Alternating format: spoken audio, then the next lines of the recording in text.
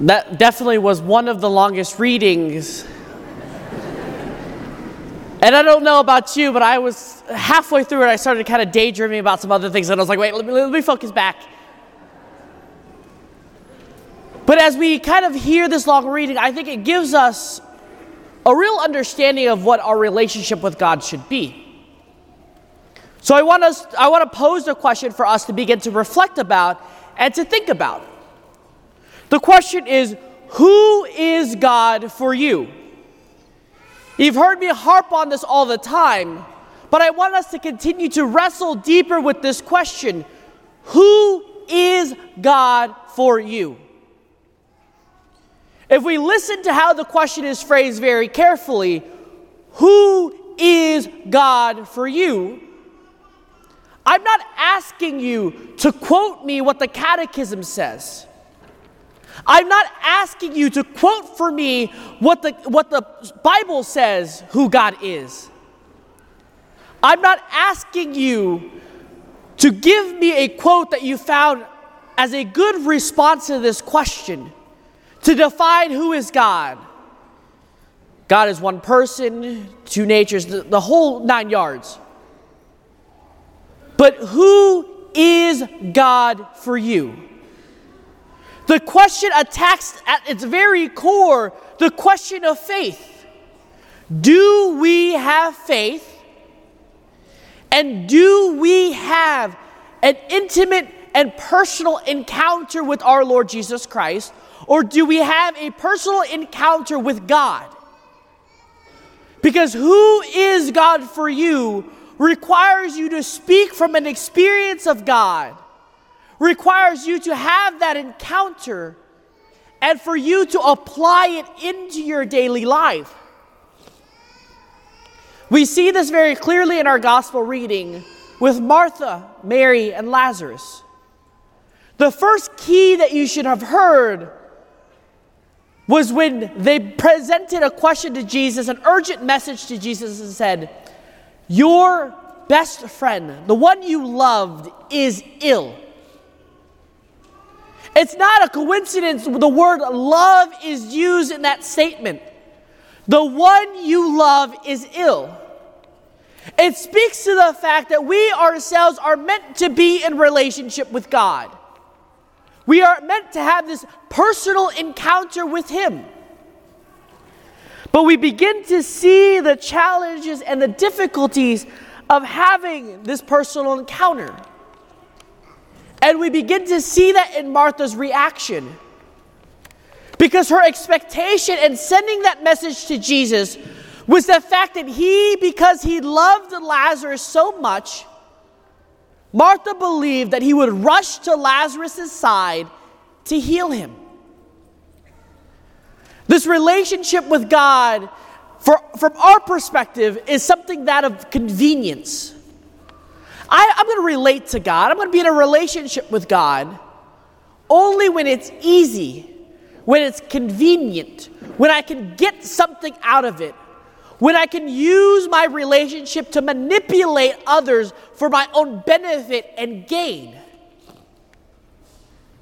But that's not the loving relationship God calls us to. The next thing we get is Jesus' response. If we listen to it very carefully and go back and look at it, Jesus says, the illness is not to end in death. This is the snarky comment Jesus gives. Oh, I'm glad he's dead. If you love someone in our relationship with him, I don't know about you, but that kind of comment from a friend is just like, oh, forget about it. We're done. If we truly love and care for each other, would you not want to come help? Would you not want to come to my aid when I'm in need? Would you not want me to be there when I'm struggling? It's great. But what we forget is everything that God does is in His time. We want Him to work in our time. We want Him to do what we want. We want it to be convenient for us. But we hear that latter response, everything is for the glory of God. I don't know about you, but when you say it's for the glory of God, it's going to be kind of difficult. Because it requires me to give, to trust, to abandon myself over to the timetable of God as I'm suffering, when I'm in trial, when I'm in tribulation. I have to hand myself over to God and know that it's for His greater glory. I remember a couple years ago, as I was sitting at the bedside of my grandfather, this question came up. How can it be for your greater glory? For 6 years of my seminary career, I was praying constantly for both him and his wife, my grandmother, that they would still be alive to see me walk up the altar and celebrate Mass. It was literally 4 months before my diaconate ordination. It was right as COVID was about to hit. He comes to my father, a man who pain is nothing for them, nothing for him. And he was carrying this pain within himself for months on end, and no one knew about it. He was just like himself. He was just so happy and joyful. But he came up to my dad one day and said, I need to go to the hospital. I'm in so much pain right now. So my dad take him to the hospital. He gets all his tests done. And I get a FaceTime from my dad, which is kind of odd, especially in the middle of the day for him. And he tells me, your grandfather has stage 4 colon cancer. And he shows me grandfather, he's smiling, he's happy. And then he takes back the phone and says, he's coming home, but he's coming home on hospice. And so I'm thinking to myself, how is this for your greater glory, God? How is this possible? Because this doesn't look like it's on your timeline. It's not, how can I find glory in the fact that the man I looked up to, the man I truly treasured and endeared so much, the man that I wanted myself to become as I get to his age, is now dying of stage 4 colon cancer. And the next time I would see him would be in his hospital bed, sedated with so much medication to keep him comfortable. And especially as he came home, everything in the world began to shut down because of COVID. So as I present this information to my seminary rector, he said, I can't let you go home. I can't let you stay home. But what I can permit you to do is constantly drive back and forth every day for as long as you can, for as much as you can, to be with family. So the first day I'm sitting at his bedside, holding his hand, trying to figure out how this is for your greater glory.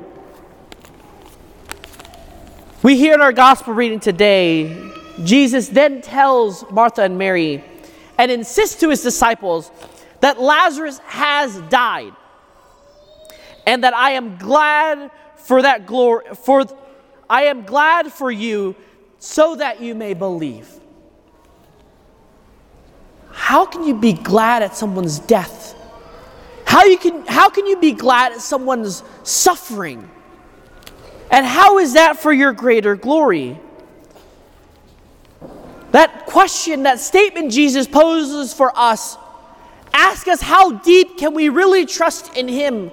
How deep can our faith be in Him, especially when it hurts, especially when it's trying for our own faith? How can we make sense of all of this when there's no answer to any of those questions? When our prayers and when our time on our knees, we're hoping that there's going to be an answer and a response from God, and instead all we get is empty silence. How can that be for His greater glory? And how can a God say, Lazarus has died, and I am glad for you that you may believe? It stretches us. It makes us uncomfortable. It makes us weary and plead for God even more. But how many times have we been on our knees in those difficult moments more than we ever have in our life? How many times in those situations do we turn ourselves more over to God than we have in our life? How many times in those situations do we pray more to God and plead for His cause, seeking His love more than we have in our life? The challenge and difficulty is with our own human mind, it doesn't make sense. We hear in our gospel reading, the apostles didn't even understand that Lazarus is dead. They enter this dialogue, oh, Lazarus is just sleeping. He's fine. So we hear literally from the mouth of Thomas Didymus saying, oh yes, Lord, let us go to die with him. This opportunity in which we as humanity just regurgitate what we think is right. Kind of just like a parrot. We just speak and talk about these things about God that we think are the right answers, that's going to stick to the wall, that's going to be great. But we don't understand the gravity behind it. We don't understand the full purpose, the full meaning behind what He's trying to say within our lives and what He's doing within our lives. I didn't understand the gravity to trusting and loving God enough until I sat at my grandfather's bedside. I didn't understand the phrase, do you love me more than this? That word this was filled with my grandfather's name. Do you love me enough that you're going to give me and return him back to me? If God is love, then how does that make sense? How can God take someone I truly cherish, I truly love, and tell me that that is an act of love? Just like Didymus, we don't fully understand it. So we regurgitate, we say, yeah, Lord, I can do it. I can tell you so many times in my seminary life that I believe that I could give up my life and love God more than this. But when we come face to face with that reality, do we and are we able to do it? We continue in our gospel reading, seeing Martha come to Jesus, rushing as he's coming into the city, trying to plead with him, trying to change him, telling Jesus, if you were there, Lord, he would not have died. I don't care about it. You should have changed. Something should have changed. I've done everything I can. I love you so much. Why did the situation change? Why can't the situation change? Why can't my brother still be alive at this moment? But instead, he is dead. He is dead. Because you decided to take your time. Now you're here. And please change something. Please work your magic. I want him alive again. We see the articulation of Martha's faith.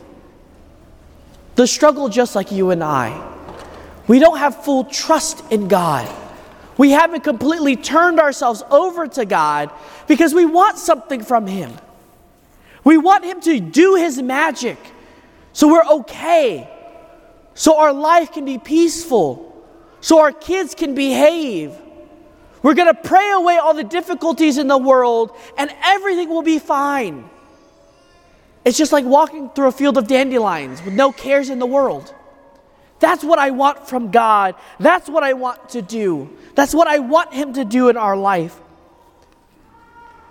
But it's when we can answer the question, who is God for you? Can we truly face those difficult moments in faith? Because who that person is informs every aspect of your life, feeds into every corner of your life, and allows us in the most difficult moments of life to completely and more fully trust in him every day and every second of our life. But the question is, just like Martha, just like Mary, just like Lazarus, do we believe this?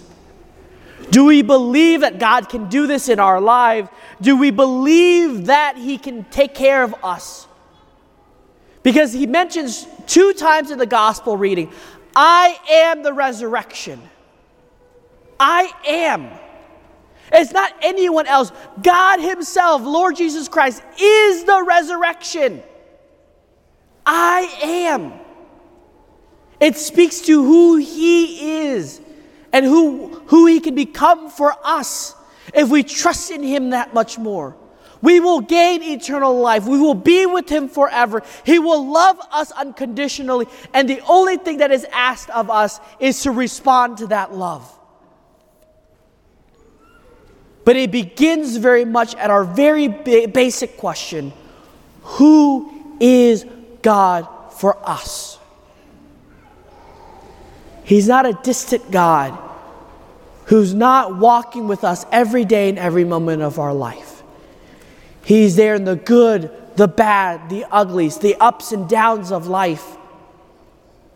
He's there to love us unconditionally. He's there to take on our human weakness. He is there and conquered death so that we never leave Him forever. So that it's not an end when we take our last breath here on earth. But do we understand that? Do we believe that? And have we experienced it for ourselves in that personal encounter and personal exchange with God? We come to this last week of Lent as we prepare ourselves for the greatest mystery of faith, Jesus' life, death, and resurrection. We're about to enter that mystery next week. So do we really see that for us? So let us take this last week of Lent to ask ourselves and spend that week to wrestle with that question: who is God for you?